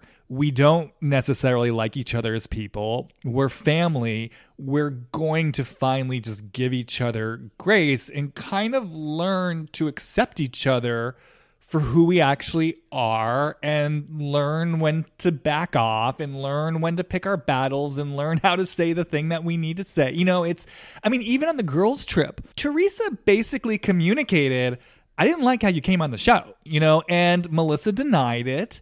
And you just sort of saw they let it be. Right. And so for me, like I said, there's almost been something kind of, you never see this on Housewives. I feel like you never actually see a model of what it is for two people to kind of accept the limitations of their relationship and for the sake of greater unity and harmony, just sort of let each other be. Now, what I think is interesting is something's gotten kicked up again, to your point, this season. And so now we're back in those waters and it's interesting, right? I mean, it's interesting because something's gotten kicked up in Teresa where she's lost some of the softness that she accumulated. She's back in that hardcore, like, you're either with me or against me mode. She's making these unreasonable demands. So then it's making her incredibly hypocritical, where basically I'm asking things of you I'm not going to give you in return. And it's obviously triggering the old wound in Melissa. And for Melissa, like kind of the way that I experience it from her point of view, I mean, there's a lot I think that I see going on. What I've been thinking about with both sides of the family is just their relationship to the show, because that's the thing. They're on this show together, right? So it's like they can't leave each other alone. Yeah. And it's interesting to me because I look at Teresa and I'm like, you kind of have to stay on the show. You got 4 girls to put through college. Like this is how you earn your living. I look over at the Gorgas And I'm like, you don't necessarily have to be on the show. And I think about what's in it for them, you know, and why do they stay in the show? And, you know, I was looking at Melissa and seeing the way that actually both towards Jen and Teresa, just kind of like her posture towards them. And I really got this vibe of a woman who in some ways feels stuck. And it's almost like when she came on the show, I mean, we all saw it, right? She wanted to be the next Britney Spears. She was recording on display. She thought she was going to be the breakout star and that everyone was going to see her side of things. I mean, she had that kind of naive, myopic, inflated sense, I think, of how this was going to go for her. But the thing is, Melissa's smart, like Louis, you know, like she's smart, and she, you know, she heard what people are saying. She saw how she came off. She has course corrected so well. So she doesn't say thank you, Jesus anymore. God. I think what I'm saying about all this, it's almost like, I don't know that the show has given her everything that she wanted from it. I think it gives her a taste of some of what she wants for herself. I don't know how happy she really is in her family life or even her relationship with Joe. I wonder about that sometimes, because to your point, you know, I've spoken about this before. I agree with you. I think there is something really likable about her. I think she's smart. I think she's seductive. I think she's got such an interesting energy. And kind of going back to what I was saying about how can you compare calling a concubine to a slut? I think she is grown up internalizing a lot of negative messages about her own energy, her sensuality, her sexuality, who she is as a woman, her relationship to what I would call the dark feminine. And so this is all just to say that I really wonder about where she is in life right now. And if the show were to end tomorrow and then she goes back to being, you know, Mrs. Joey Gorga, what's that going to be like for her? Is that going to be fulfilling for her? Is the show even that fulfilling for her? But is it more fulfilling than not having the show? These are sort of threads that I sort of wonder about with her. And so then she's sitting there looking at Teresa and Jen. It's like, you know, one, just these two women who have such freedom to say whatever they want to say, be who they want to be. They get away with everything. They can do the worst fucking shit and they get away with it. Melissa has had to modulate and watch and control and comport. Everything sort of feels like it becomes a prison. She's so self-conscious of how she acts, how she comes off. And so, yeah, this was the original point. Going back to Teresa, it's like I do and say all the right fucking things. And still, you won't give me the benefit of the doubt. You won't give me the smallest grace. You won't see me as like a worthwhile, fundamentally good person who deserves some fundamental level of respect. And I think in the place where Melissa has some deeper relationship to that kind of energy dynamic, I think it kills her. I think it kills her. I think that's why it broke my heart watching both of them when Teresa was like giving them the ultimatums. Like, if you don't tell Margaret, you know, X, Y, and Z, you're not going to have a relationship with me. And watching how Melissa like jumped over to Teresa as soon as she came into that last dinner in Nashville. Like she, you know, they were talking about what happened the night before with the table flipping and everything. And as soon as she saw Teresa come in, she had to walk over. And I noted how I would have been so uncomfortable. I wouldn't have been able to say anything even remotely like polite, but she was able to be like, look at you, Teresa, looking good. And I was like, wow, she's so practiced at that, at like shutting off what's going on over here, which is something horrible. And then as she's talking to Tree, Marge walks by and Teresa says something like, I should have thrown wine on that outfit. And Melissa manages to just say something like, I thought we were going to play nice. No. And how she just has to manage and maintain this person. And then of course, at the actual dinner where Teresa's telling Melissa, like, Melissa, tell Margaret not to say that. And Melissa's like, what do you want me to do? That is almost why I just want Melissa and Joe to just be like, Teresa, fuck you. Go fuck yourself. You don't have our back. We're not going to have yours anymore. Like, if this is how you're going to be playing it. Teresa at this point is so on the Louis train and is all up in his family and I love that for her. Enjoy it. I just feel bad because they keep trying to get something from her and she doesn't want to give it to them if they don't do it exactly how she demands of them. I think this really is where the show just throws a wrench in everything because, like what stops them from just saying fuck you? Like there will be no role for them on the show, right? If there's just a split between them. And I do kind of feel like Teresa not having Melissa as a bridesmaid, that there was a fuck you around you guys did not have my back this season against Margaret, which again, to me really does feel like it comes back to the sense of Teresa of there was something so precious and vulnerable to me on the line. It's like, Teresa could never say this. Like I wanted you guys there in my corner and you weren't. I think to Teresa, not that I'm defending, again, the way that she processes it and the where she goes with it, but I think she experienced it. I think she genuinely experienced it as a deep betrayal. And I think she's someone who just cannot and won't speak to like the tender vulnerability that I feel about where that took her to see Margaret jeopardizing this thing that matters so much to her in the interest of like, again, emotional intelligence, right? And how we navigate our lives. I think if there had ever been a moment where Teresa could have gone to Joe and Melissa in vulnerability and said, this relationship means the world to me. I am so fucking scared. This is going to put him away. Like, help me. I'm sure they would have helped her. I agree. And I think I said that almost verbatim on my podcast once because I was talking about that Nashville dinner. And I was like, if could Teresa ever just turn to Margaret and say, look, I've got this relationship with this guy and blah, blah, blah. And then I stopped myself and was like, but could she ever communicate like that? That's the problem. And it's no. Then she communicates in a different way. And then it brings out a fight. And so we end up kind of spinning in circles. And she says something insulting that really offends me because, of course, when she starts with the body shaming stuff, that triggers me and my feathers get ruffled. And I have to like dust myself off because when she says Margaret always eats, I'm like, nah, then you got to go there, Teresa. Mm-hmm. All right. And look, Marge isn't innocent. She's said many disgusting things about many, many people. Like when she made fun of Jen's lips, what did she say? It looks like a monkey's asshole. And she's made plenty of gross comments. It's just in that moment when Teresa does stuff like that, it makes me upset. So I run out of compassion for Teresa because then she opens her mouth the way she does. So like, if you take Teresa on Ultimate Girls Trip, who can communicate with people, like the way she was talking to Ramona of all people, when she was showing Ramona the cards that Louis gave her, it was like, oh, this actually is tender and sweet because she's dealing with someone who she doesn't feel is coming after her.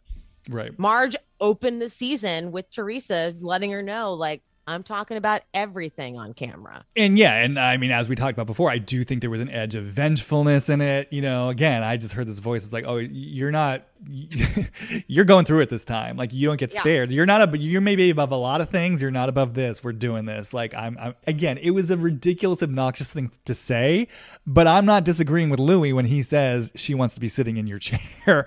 Yeah, 100%. That wasn't incorrect. No, it was not incorrect at all. It was not incorrect. Why can't Teresa basically let in any opposing information? Like, what is this in her that's so stubborn and bullheaded, like to the point of just mass destruction? And I do have kind of an experience in my body around Teresa and what happened. I'm going to try to put language to it because it has to do with this experience of vulnerability. It's like, for me as Teresa, when she's outraged, right? Let me just take a moment. I love this. I'm trying to think of like how to articulate this, right? Because it's the way that I experience Teresa in those moments, it's like I'm slapping my hands together. It's like I'm shutting something down. I'm shutting it down. And I feel like it's like when I think about Teresa and I think about this, again, this relationship to this, what I experience is this deep vulnerability and this very tender place in her. And then I feel this place in her that doesn't feel like she deserves tender love from a man. Like that it really feels like you can't see me at home, but like I'm cringing. It's like the bottom's going to fall. Again, as Teresa, I get so scared. Like if I open myself up to this, something's going to come in and smack me down. And I just think about the culture she grew up in. I've talked about this before. I think about the fact that she grew up in a truly old school Italian home where she was a first generation American. She was literally not allowed to go to college because she was a woman, which again, I just feel like that cannot be stressed enough. It says so much about the culture that she was raised in, the environment she was raised in. And I think about Nono, you know, and I know everyone loves Nono. Like, yeah, he was sweet and charming, but I think about the way that he would yell. You know, I think about that christening, the way he screamed at Joe, and he had that kind of energy of like shutting people down. And I just get this feeling for Teresa, especially if we kind of go with this idea that this is again being kind, she's not the most cerebral woman, she's maybe not the most, she's not in her head, like she is a woman of feelings and emotions and currents of energy. And I just get this feeling, if like you're this girl who has this connection to her heart and there is this sort of vulnerable place in you, and something's coming in that slams you down around it, right? And there's no room for you to have feelings about it, to speak up. I can just feel the flavor of shame, hurt, heartbreak, a sense of worthlessness. Like, I'm not allowed to have feelings, and that equivalency of these feelings, they're equivalent to my powerlessness. They're equivalent to like a sense of humiliation. And so it's almost like bringing this back up to speed to present day life. It's like what I get off Teresa is there was no room for nuanced feelings. There was no room for it feels to me like their experience of childhood was like either or, all or nothing. That makes a lot of sense, actually. Yeah, so it's almost like what I feel like is Teresa, from the child's point of view, even as an adult, if I open space up enough to like make room for something else coming in, I don't have a learned experience of, oh, this is going to be held with compassion and respect for all the nuances. My energetic experience is something's going to come, shut me down, wipe me out, and humiliate me. And I got to protect this at all costs. So yeah, kind of the way that I was shut down, I'm shutting things down. And it really feels, I mean, it's interesting, right? Because she's so black or white. That's how I feel to my body. It's a black or white, on or off. That's it. No fucking way am I opening up room for something more. So she won't. I think that really just nailed it, because I always think about how Dolores and Teresa grew up in the same area, Patterson. And I Googled Patterson because they talk about it all the time. They're like, I'm from Patterson. Don't you remember? And it's a bad area, a lot of crime. And Dolores was getting in fights all the time. And so it's when you grow up in an area like that, it teaches you a very specific way of living. And it's sort of like you just said, it's a little bit more simple, like you fight or you don't fight. That's just to dumb it down. I can't imagine growing up and getting in fights all the time, but that was Dolores. Dolores even tried to relate to Teresa and say, we can't do what we used to do. We can't be those people that just, you can't go there. And when she tried to talk to Teresa and tried to be like, so, you know, when I had that fight with Jackie, I had to walk away because I knew I was about to do something. Teresa was listening, and then she goes, right. But if somebody upsets me, I'm going to go there. And it was just like you said, it's like, no, it's all or nothing. There's no nuance, like you just explained, which was what Dolores was trying to do. Like, hey, let me put a nuanced spin on feelings and thoughts and ways of thinking things through. Teresa was just very simple about it. She's like, okay, that's a great story. But if somebody tells me, if somebody says something about my boyfriend, I'm going to do that. And so that has always been, I've always been a lot meaner about Teresa. And just like, she to me seems like someone who's just got a low level of intelligence, almost to the point of a handicap. Yeah, no, I know. And it's like, because I was listening to this podcast about this con artist who purposely went after people who had low intelligence because it was easier to manipulate them. And this lawyer figured out that that's what they were doing, because like he took on a pro bono case of this person who was like, no, like if I tested their IQ, it was like very low and they should not be making these financial decisions. And It's almost like Teresa has that level of like, you shouldn't really even be making these types of decisions. I know that's so insulting. No, I was thinking about this before the podcast too, because I'm someone, and I feel like this is going to sound self-righteous, and I don't mean it to. It's just genuinely true. I've never felt comfortable ever using the word dumb or stupid to describe someone, because I really do just feel like there are different types of intelligence. And I was just thinking about Teresa, and Teresa, yeah, I mean, obviously she's not what I would call book smart. Like, she's someone, it's like there are times where I kind of hold her in a certain way, and I'm like, is there,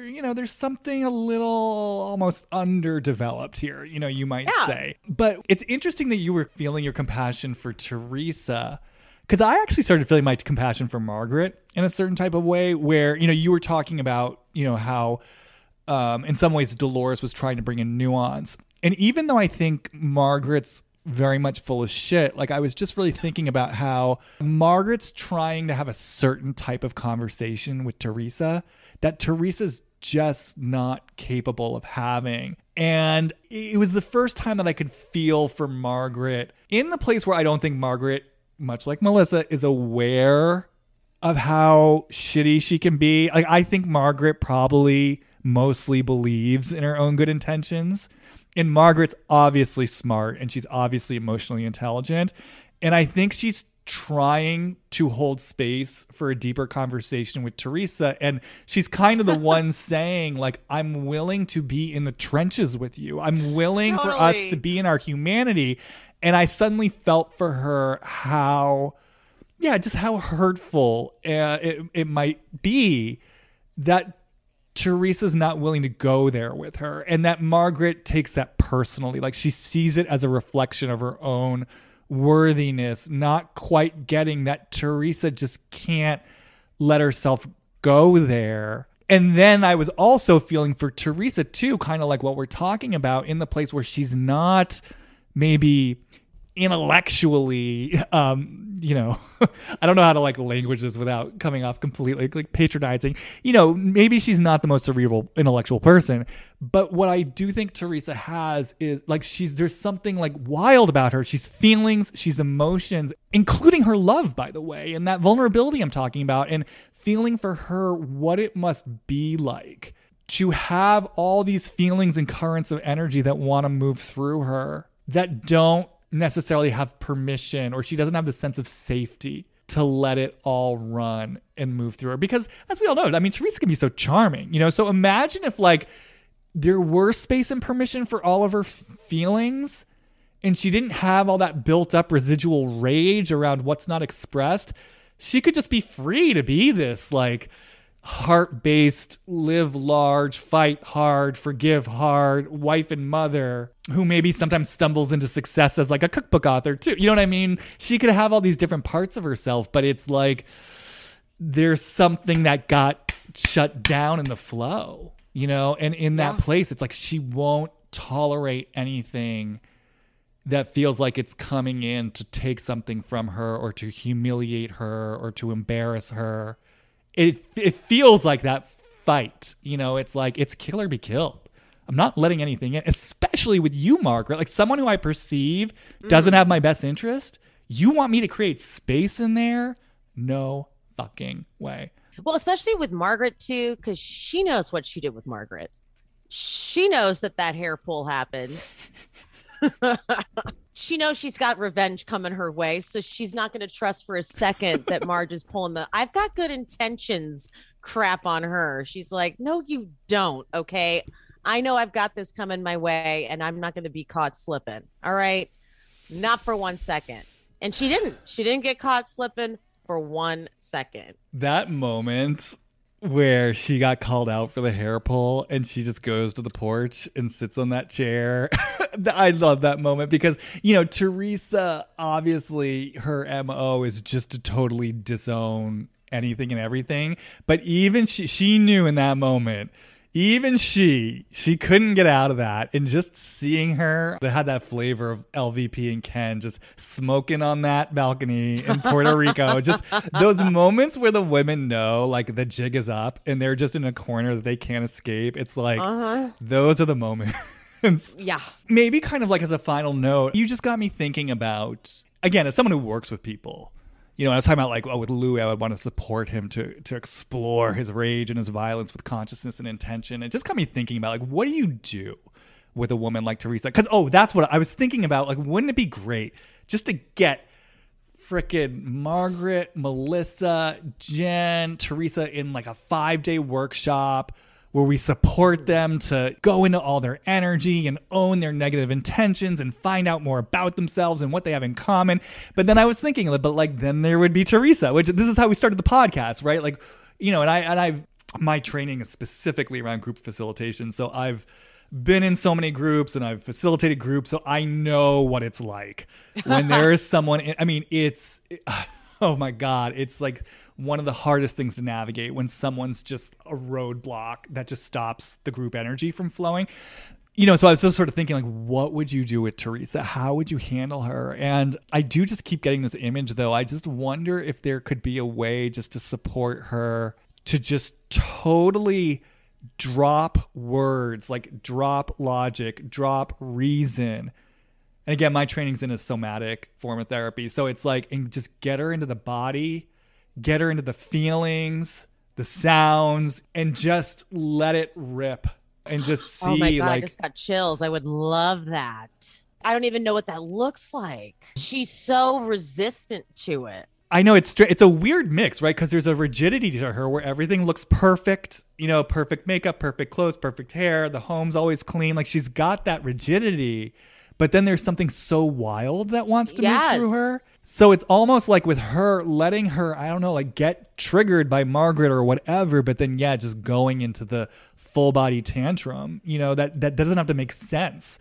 But letting her just have that energy, it's almost like what's coming up to me as I say this intuitively. I mean, maybe this is stating the obvious, but it's almost like that some of this energy that came in, this opposing force that stopped her, may have come in really young, like toddler young, maybe even like barely verbal young. Because it feels like that to me. It almost feels like a tantrum that a toddler wants to throw. I could see that. I mean, Teresa feels to me like someone who is so suppressing any sort of access to that she almost would be confused at even the thought of bringing that up. She'd be like, what? But then she does such a bad job of suppressing it. Exactly. So it's like to act, I can't even imagine what it would be like to access it. So the thought of it being something that was so early on in life as the roadblock makes sense. Yeah, there's something about that suddenly, feels right to me. Because it's like that far back. Yeah, that actually makes more sense because it's that subconscious and inaccessible to her. And then you start layering all the other stuff on top of it of what it was like to grow up, for example, like a girl in that household, what it was like to grow up in Patterson where people are fighting. You know, it's like you layer all of it on top. It just kind of accumulates. Because, you know, the last thing I'll say too, and she's the oldest, right? She's older than Joe? Yeah.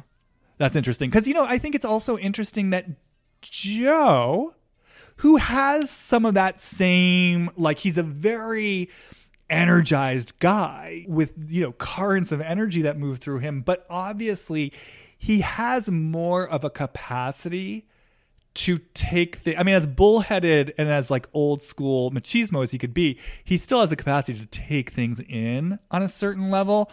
Yep. So I don't know. That's just interesting to me. I wonder what it was like for Teresa to be an only child as a toddler in that household with I'd be curious, like what was going on when she was born. Right. Because was she born here? No. I don't know. They moved. I think she was born in Italy. I don't even know why they moved here. I agree because they loved Italy so much. Remember when they did the big Italy trip? Mm-hmm. And they went to the small town that they're from and they just love where they're from. And I can't remember if she said they moved. You know what? I don't remember. And now I need to know that because that would make a big difference. But it was just that old school. That's why I'm always bringing it up because I feel like it gets lost in the shuffle that she's first generation American. That's a big deal.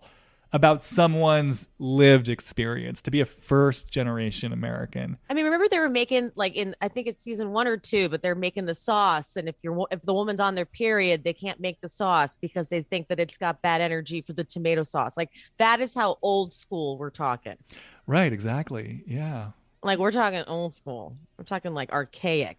Yeah, I mean, this is, Teresa said, I mean, she never went to therapy before any of that stuff with Joe happened. I mean, she had that, it is black or white, like you don't do this stuff. And again, I just feel that kind of relationship to like humiliation, powerless, like no way. We don't do that. We don't indulge those tears. It's like kill or be killed. Yeah. And there's pride around that. It's interesting how she did so well in prison. Like she just she did her time. Like she dissociated, I think. Well, and that's what I was saying. Like when I was kind of feeling into her issues with Jackie, whatever season that was where she spread those rumors, a lot of it felt like to me kind of like her coming out the other side of that. And she had been such a trooper and so strong and kind of this feeling of like shell shock. But then I also started feeling like not just shell shock from what she went through, with prison, but also everything we're talking about now, the shell shock of a woman who grew up learning you have to just soldier through.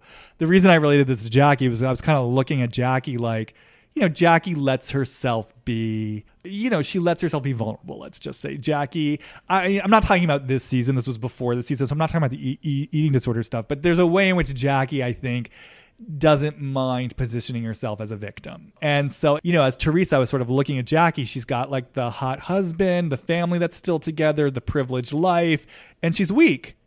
I'm out there like the strong soldier, fucking PTSD, can't stand that woman. So I kind of went on a little digression there, but I'm agreeing with you that because you talked about disassociation. I agree with you. I think there's something that it's like there's an armor she's put on. I use this metaphor sometimes. It's like the dog that runs through the invisible fence, and it runs so fast it gets through the fence. But then on the other side, it's suddenly like wobbly. It's like, holy shit. Oh, yeah. There's reverberations here that I'm not dealing with. Oh, that's a good one. Feel free to use it. I will. All right, Emily. You've been such a good sport. I loved it. Is there any final thoughts? Anything that needs to be brought in? Anything? Justice for Jen. Oh, you're speaking my language. This is a Justice for Jen podcast. That is it. Justice for Jen. What I want to say. If you're so inclined, you should listen to my Jen episode. I had a whole Justice for Jen episode. I will actually, because I need more people to say it. Oh my God. I need to hear a good amount of it because I feel so bad for her after that. I've been saying it since her first season.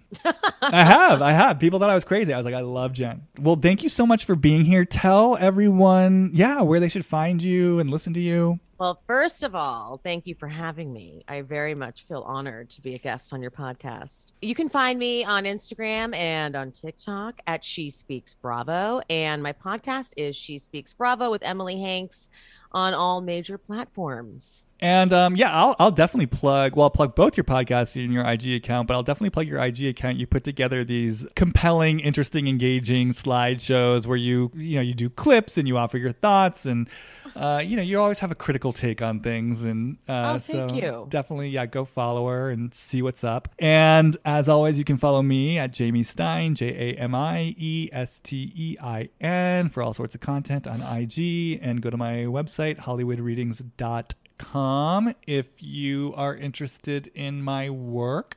And that's all for now. We got through it. We got through the unmovable object of Teresa Giudice.